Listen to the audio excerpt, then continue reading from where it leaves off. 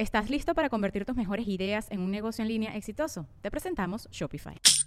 Tal vez no lo sabías, pero nuestro podcast More Than Mamis es un negocio. Y lo comenzamos, por supuesto, para desahogarnos y hablar sobre la maternidad, no para convertirnos en expertas de ventas y del e-commerce. Así que sí, necesitábamos ayuda para vender nuestro merch y poner en marcha nuestra tienda. Por eso estamos tan contentas de usar Shopify. Regístrate con tan solo $1 por mes en shopify.com/sonoro, todo en minúsculas. Ve a shopify.com/sonoro para llevar tu negocio al siguiente nivel. Shopify.com/sonoro. With everyone fighting for attention, how can your business stand out and connect with customers? Easy. Get Constant Contact. Constant Contact's award-winning marketing platform has helped millions of small businesses stand out, stay top of mind, and see big results fast. Constant Contact makes it easy to promote your business with powerful tools like email and SMS marketing, social media posting, and even events management. With Constant Contact, you'll reach new audiences, grow your customer list, and communicate more effectively to sell more, raise more, and fast-track growth. Don't know much about marketing? No sweat. Constant Contact's writing assistant tools and automation features help you say the right thing at the right time every time. Plus, you can send with confidence, knowing your emails are actually reaching your customers thanks to Constant Contact's best-in-class 97% deliverability rate. I'm a small business owner, and I believe that this is a great tool for other small business owners. In small businesses, you need to create a team. And if you're starting by yourself, Constant Contact can be the team that you need. Tackle any challenge with Constant Contact's expert live customer support. Plus, everything's backed by the 30-day money-back guarantee. So get going and start growing your business today with a free trial at ConstantContact.com. Just go to ConstantContact.com right now. Constant Contact, helping the small stand tall. ConstantContact.com. The draw was the place itself. The tragedy, the drama, the story, the diaries of Scott. The eternal silence of the Great White Desert. It was my first proper expedition. Cloudy columns of snowdrift advancing from the south. The place itself has a fascination for me. Pale yellow wraiths heralding the coming storm. There is no edge, there are no lies, because it wants you dead.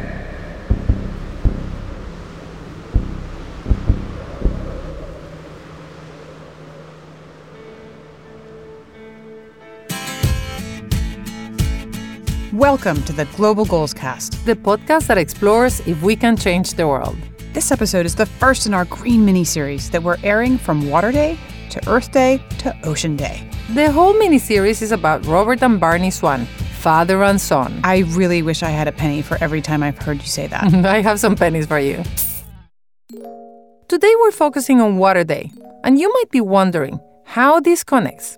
Well, approximately 61% of all fresh water on the Earth is held in Antarctica. We're talking about the swans because their story mostly takes place in Antarctica and helps us illustrate how climate change could affect us all. The melting ice in Antarctica is a symptom of global warming, which impacts sea levels around the world. This series is about Robert's drive to walk to both the North and the South Poles. It's about how he battled depression and financial ruin as a result of his polar obsession. It's about how Robert and his son Barney achieved another first, a trek to the South Pole surviving solely on renewable energy. We're going to tell you about how human vulnerability reflects the Earth's fragility. And we're going to tell you about how the global goals provide a way for us to protect the poles, the Earth's early warning system. Well, that's a lot of things in one episode. That is true, but we are ambitious. We are. We use stories to tease out the wider issues of the global goals. With these episodes, we're going to play some special music when we zoom out of Robert's story to look at some other stories associated with Antarctica and what climate change and human impact has brought. Would you like to hear the music? Yeah, I would.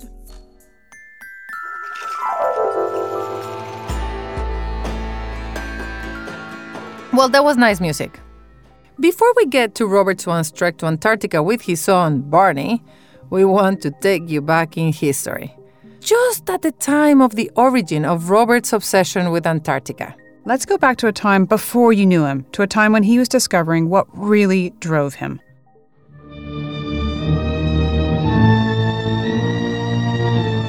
I saw a film on Christmas Day called Scott of the Antarctic. 12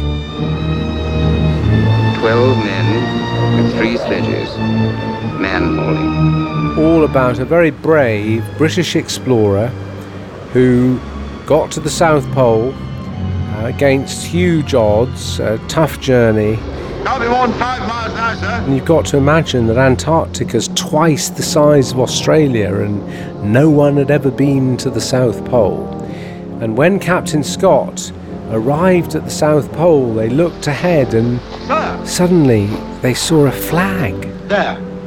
in the middle of nowhere Amundsen.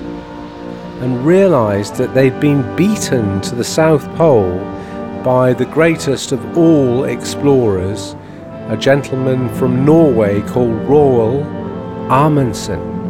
And he'd beaten Captain Scott and his poor team to the South Pole by 1 month. Think of that. The pole.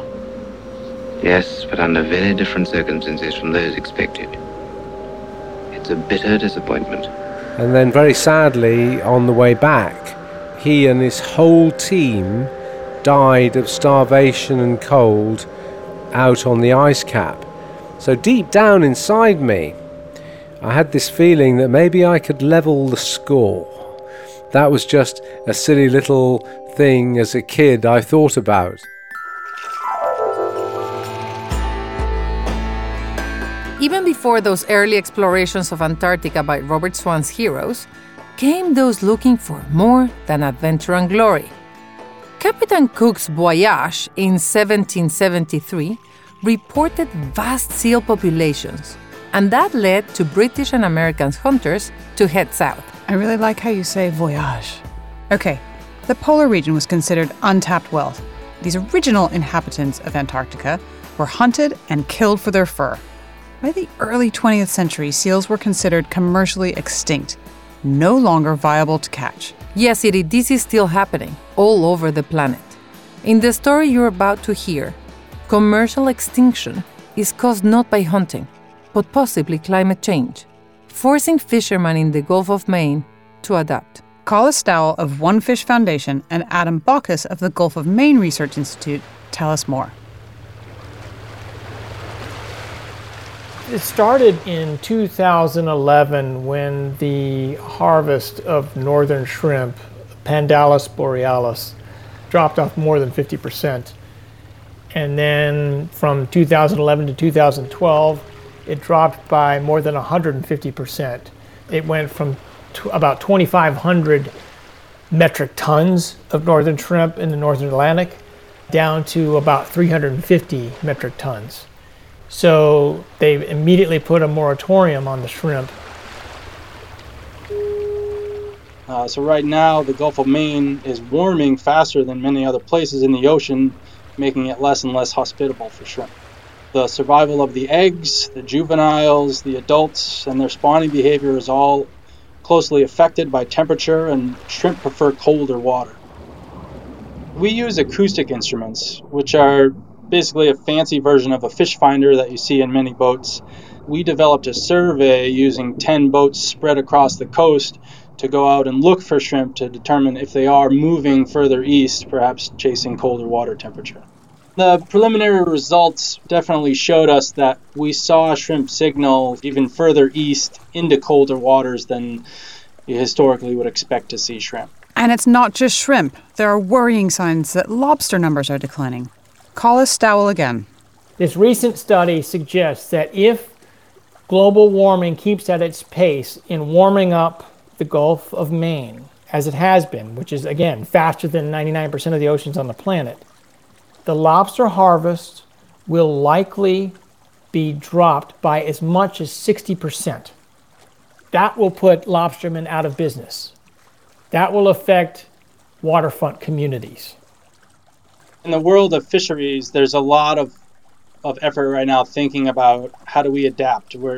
The species that we're used to seeing are potentially going down. Cod and shrimp are two examples in the Gulf of Maine, and new species are coming in. So it's all about working together to try to adapt to the changes. Adapting to change is a common theme on a global as well as personal level, and it is often fraught with difficulties. The conditions needed for good change require resilience and innovation, themes that are essential for the global goals to be delivered. Collis and Adams' research is ongoing, and there are still a lot of unanswered questions. One thing we do know is that the planet's average surface temperature has risen by about 2 degrees Fahrenheit since the late 19th century. That's a change largely driven by increased carbon dioxide and other human-made emissions into the atmosphere. The oceans have absorbed much of this increased heat, with the top 700 meters of ocean showing warming of 0.3 degrees Fahrenheit just since 1969. We will catch up with Collis and Adam in a future episode to find out the latest developments. Thanks to our partner Slow Food for their help with this story. Back to Robert Swan. That moment in front of the TV on Christmas Day, watching Scott of the Antarctic, was the beginning of a lifetime obsession. During his time at Durham University, Rob discovered a set of Scott's journals in a used bookshop. He says this foolhardy purchase of a hardbound 2-volume set emptied his bank account. It also deepened his obsession to follow in Scott's shadow. He still wanted to be a polar explorer, but there were a few obstacles in his way. The day I left university, I realised 2 things. One is that I had no experience at all, so I had no credibility. So there were 2 things on my mind. One is that I had to find the right people, and I didn't know anybody.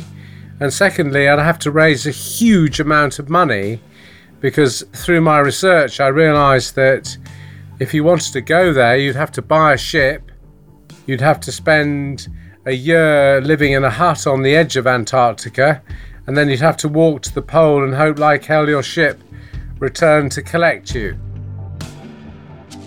So the first thing was to get credibility, and the only credible thing I could think of doing was to visit Antarctica. Normally, the British Antarctic Survey only takes scientists and serious mountaineers. So I applied to join the British Antarctic Survey as a box mover. I've always been quite good at moving boxes. So after a bit of a struggle, I was accepted by the British Antarctic Survey, went to Antarctica, fell in love with the place, and met the people I believe were the right people that could execute the expedition to the South Pole.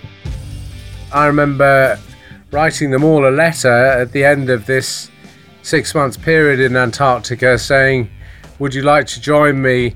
One day I'm going to walk to the South Pole, and nobody replied.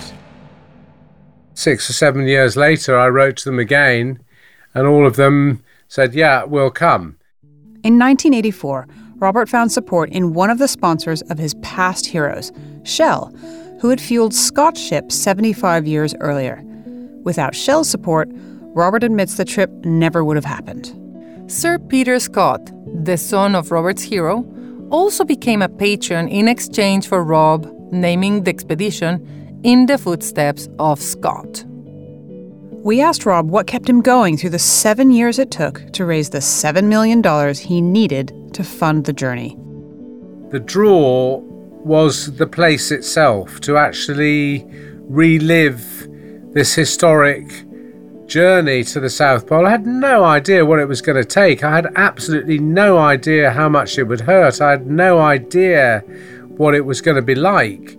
But it was the tragedy, the drama, the story, the diaries of Scott, the film Scott of the Antarctic, all those things, to rather a naive brain, were driving me forward. And as people joined us, then the thing took on a life of its own, that suddenly ships were arriving.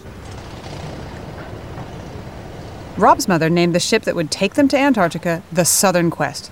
They nearly didn't make it out of London.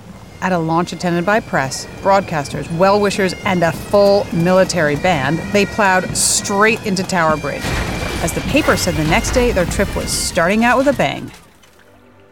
The Southern Quest was originally a fishing trawler. It needed work, mainly done by volunteers, to strengthen the hull, fit ice-deflecting plates, and supplies to fuel the 10,000-plus mile voyage to Antarctica via New Zealand. While this was happening, Rob's companions, Roger Mears and Gareth Wood, worked on navigation, logistics, and the materials to build a hut they'd use as a base camp. We will come back because we've taken every measure, including having our wisdom teeth out and appendix, to make sure that we don't suffer the same fate as Scott did. But I'm not stupid enough to say that the Antarctic and its winds and its weather, temperatures down to minus 50, minus 60 degrees centigrade, winds up to 125 miles an hour. I'd be crazy if I said that didn't frighten me. But we feel that we've prepared sufficiently to have a cautious optimism about the expedition. That was Robert Swan in 1984. The Southern Quest left the UK in November 1984, calling into Cardiff for coal supplies. Rob, Roger, and Gareth joined the rest of the crew in New Zealand, and Rob used his time at sea to ground himself in the expedition. After so many months of being in what he called salesman mode, he spent weeks working below deck in the ship's engine room before he and his companions arrived at the most famous waters of the Southern Ocean, McMurdo Sound. Those birds you hear are the South Arctic skuas, widely known as the pirates of the avian world. Rob climbed into the ship's crow's nest, contemplating what he was doing in one of the most inhospitable places on the planet, and saw Cape Evans, and the building that he has spent most of his life dreaming about. There was Scott's hut that I'd studied in history, and that I knew every inch of it, and that I had it in my head. And I remember walking into Scott's hut and truly expected somebody to come round the corner and say, well, we've been expecting you for a while, Swan. There was a real sense that I was back in this place that perhaps I'd been before in some strange way. Captain Scott and his team had built the hut in 1911. It had room for 25 men, 19 Siberian ponies, and months of supplies. It was the base for Scott's fatal trek to the South Pole and was inhabited by Scott's crew until 1913, when the Terra Nova expedition officially ended. With the failures of Scott's expedition in his mind, Robert started to fully comprehend what he'd got himself into. After 7 days of loading 60 tons of supplies... Well, he did say he was good at moving boxes. He and his companions watched the Southern Quest sail off, leaving them alone in the icy wilderness. They knew they had 9 months wintering over with only 2 hours of sunlight a day at their newly erected base and 900 miles to march before they'd see their ship again. It was frightening to be left for a year on your own with no communications with the outside world, and know that the end of that year you'd have to deliver a journey of 900 miles on foot with no backup at all to the South Pole. And it was my first proper expedition, so it was a very, very soul-searching year there before we actually even left for the pole, with people who didn't really like each other very much. So you had that problem too. Strong, different characters, which I was very glad I chose, because I'd learned something as a kid, being number 7 in a family, that the reason that people upset you is normally because they're right. So I didn't choose my best friends. I did choose people who were very, very different than me. The ship was essential because they were wintering over before starting their march across the ice. That meant they needed shelter, a generator, fuel and supplies for 9 long months of Antarctic winter. It was one of the questions that Rob was asked the most. Why did you have to winter over? Their schedule was squeezed by weather at both ends. In November, the summer made it warm enough to walk, but it wasn't warm enough to break up the ice for the ship to get to McMurdo Sound until January. So they left Britain in the northern hemisphere in the autumn, arrived in the Southern Ocean in December, made it through the ice pack to drop off expedition members and supplies, and then got the boat heading north before the ice imprisoned it. They then had a 9-month wait before expedition season. That's the optimal 3 months when the weather is inhospitable rather than lethal. During those 9 months, Robert struck up a long-distance pen-pal relationship with John Mills, the actor that played Captain Scott in the film that had inspired him nearly 2 decades earlier. So I wrote to John Mills saying, "Dear Sir John, it's all your bloody fault that I'm stuck in a hut with 4 people I hate. We've been here for 9.5 months. I've got 900 miles to walk to the South Pole. I haven't seen a lady in a year, and it's all your bloody fault." So then I got a reply, which was just a really nice photograph of John Mills at Ealing Studios with plastic snow on his face from the 1949 production of Scott of the Antarctic, saying at the bottom, "Dear Rob, if you don't look like this after a while, you'll know you're going the wrong way. Yours, Johnny." I love this story. This fledgling friendship with a man Robert considered to be Scott would come in handy later in his life. Here's a diary entry from Captain Scott, Arctic prose at its best. The eternal silence of the great white desert. Cloudy columns of snowdrift advancing from the south. Pale yellow wraiths heralding the coming storm, blotting out one by one the sharp-cut lines of the land. I spent a hell of a lot of time living the history of Scott, feeling what it would have felt like, looking at their old equipment. So once we started the journey, it became a machine where you are using minimal energy to do everything. So you pull your sledges up, you put the tent up. There is a well-oiled machine that gets better oiled as you go. Robert, Gareth, and Roger left their hut on October 25th, 1985. They put on their sledge harnesses and began to pull loads double their own body weight.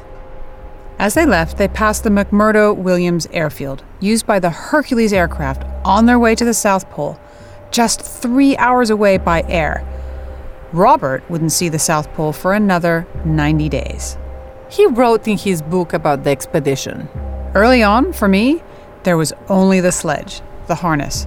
I tried to make it my friend. I saw no other option. But how do you not grow to hate your torturer? Always it was there. The weight, the pull, the dull slog. Slide one ski forward and pull. Now slide the other ski forward and pull. Repeat ad nauseum. After 450 miles, Robert's dream shuddered.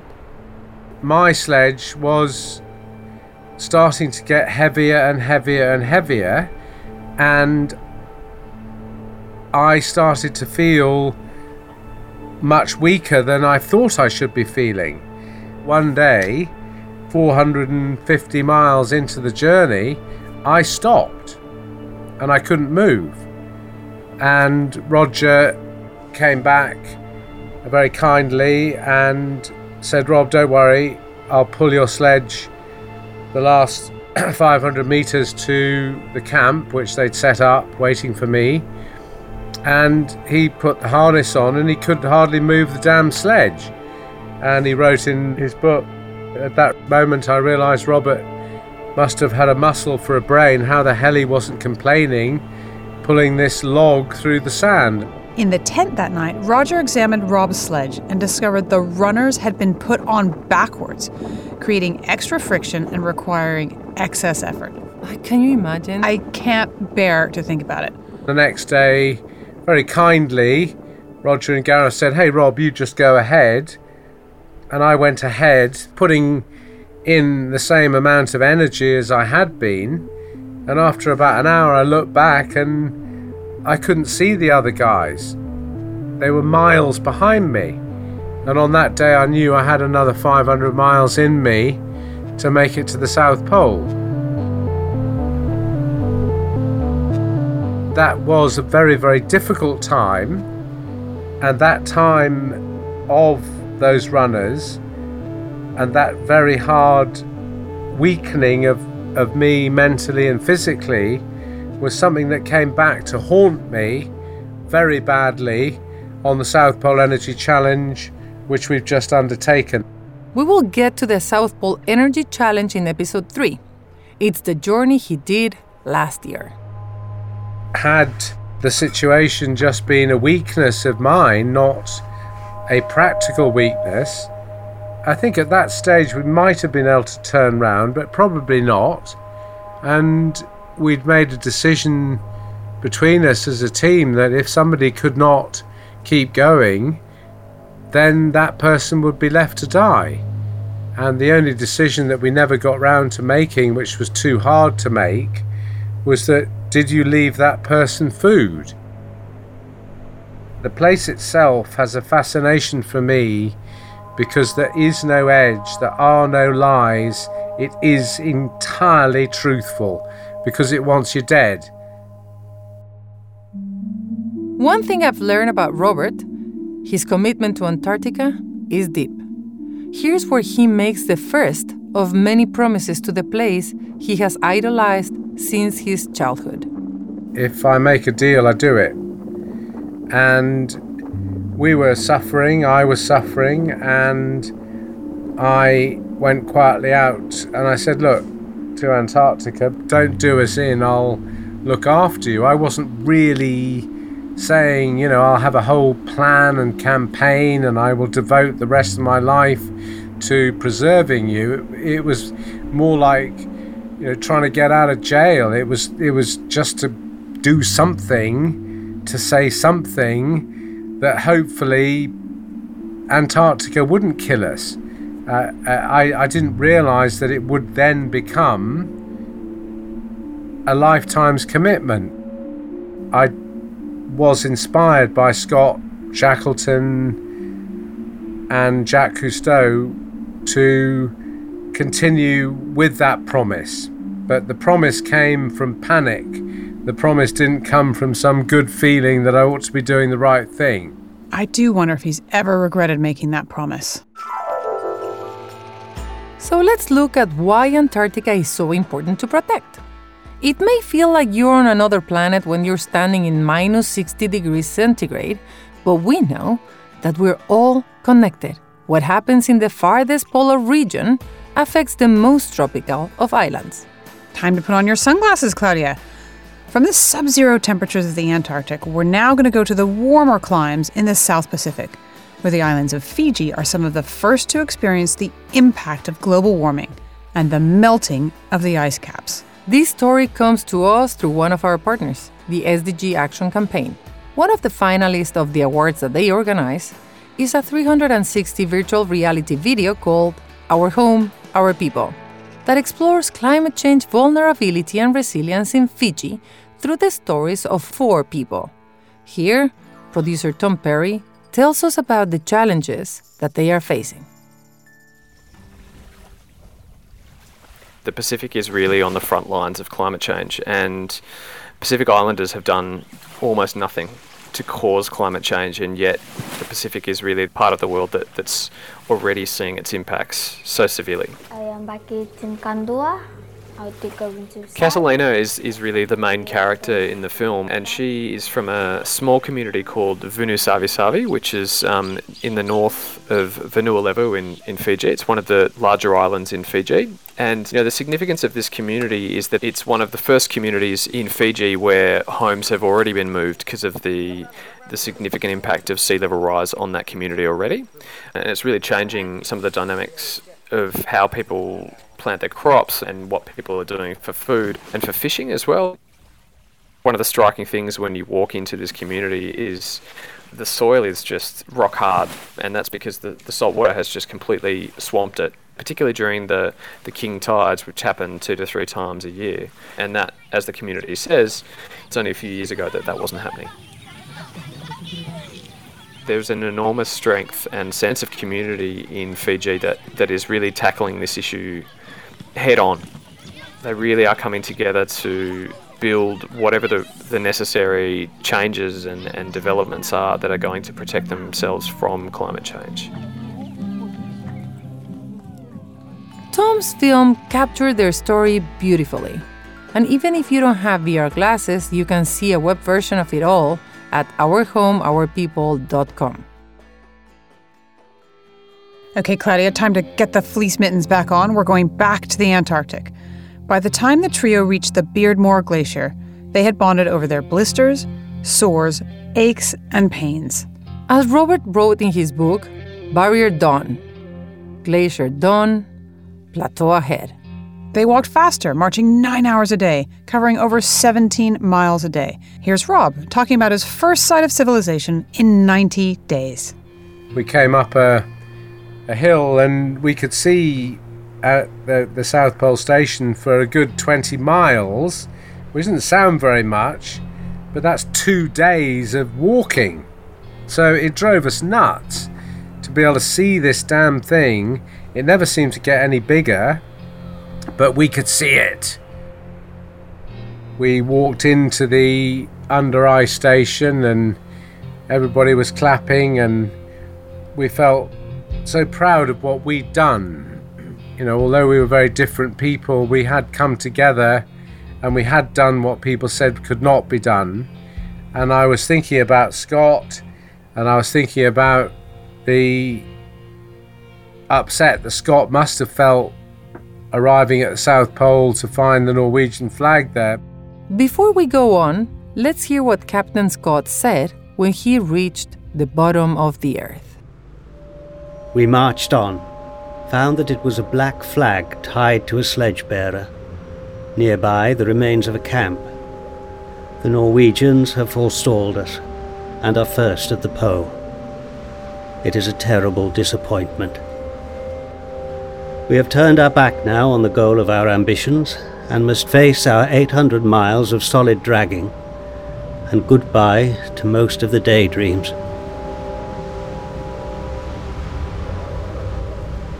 "5 minutes after our arrival, the base commander came out from the South Pole and said, 'Sorry, Rob, your ship just sank 5 minutes earlier before we arrived.' And the loss of Southern Quest suddenly mixed up history, mixed up me for 32 years. It completely screwed my head. Suddenly I was Scott." He was Scott and Shackleton, another great polar hero, all bound up in one. Shackleton's ship, Endurance, was crushed beyond repair by the force of millions of tons of ice on its 1914 attempt to cross the vast South Polar continent. Robert's boat, the Southern Quest, had cracked under the same immense power of nature. His Cape vessel had become another shipwreck, joining Shackleton's Endurance in some of the most lethal seas in the world. So instead of reveling in the tremendous achievement, something he'd been looking forward to since he was 11, Rob stood there, contemplating how he was going to get everyone home, thinking about the $1.2 million debt secured by the boat and the mess he promised he would never leave in Antarctica. I felt just as Shackleton must have felt when his ship went down, and I didn't know what to do. All I knew was that I'd lost a ship.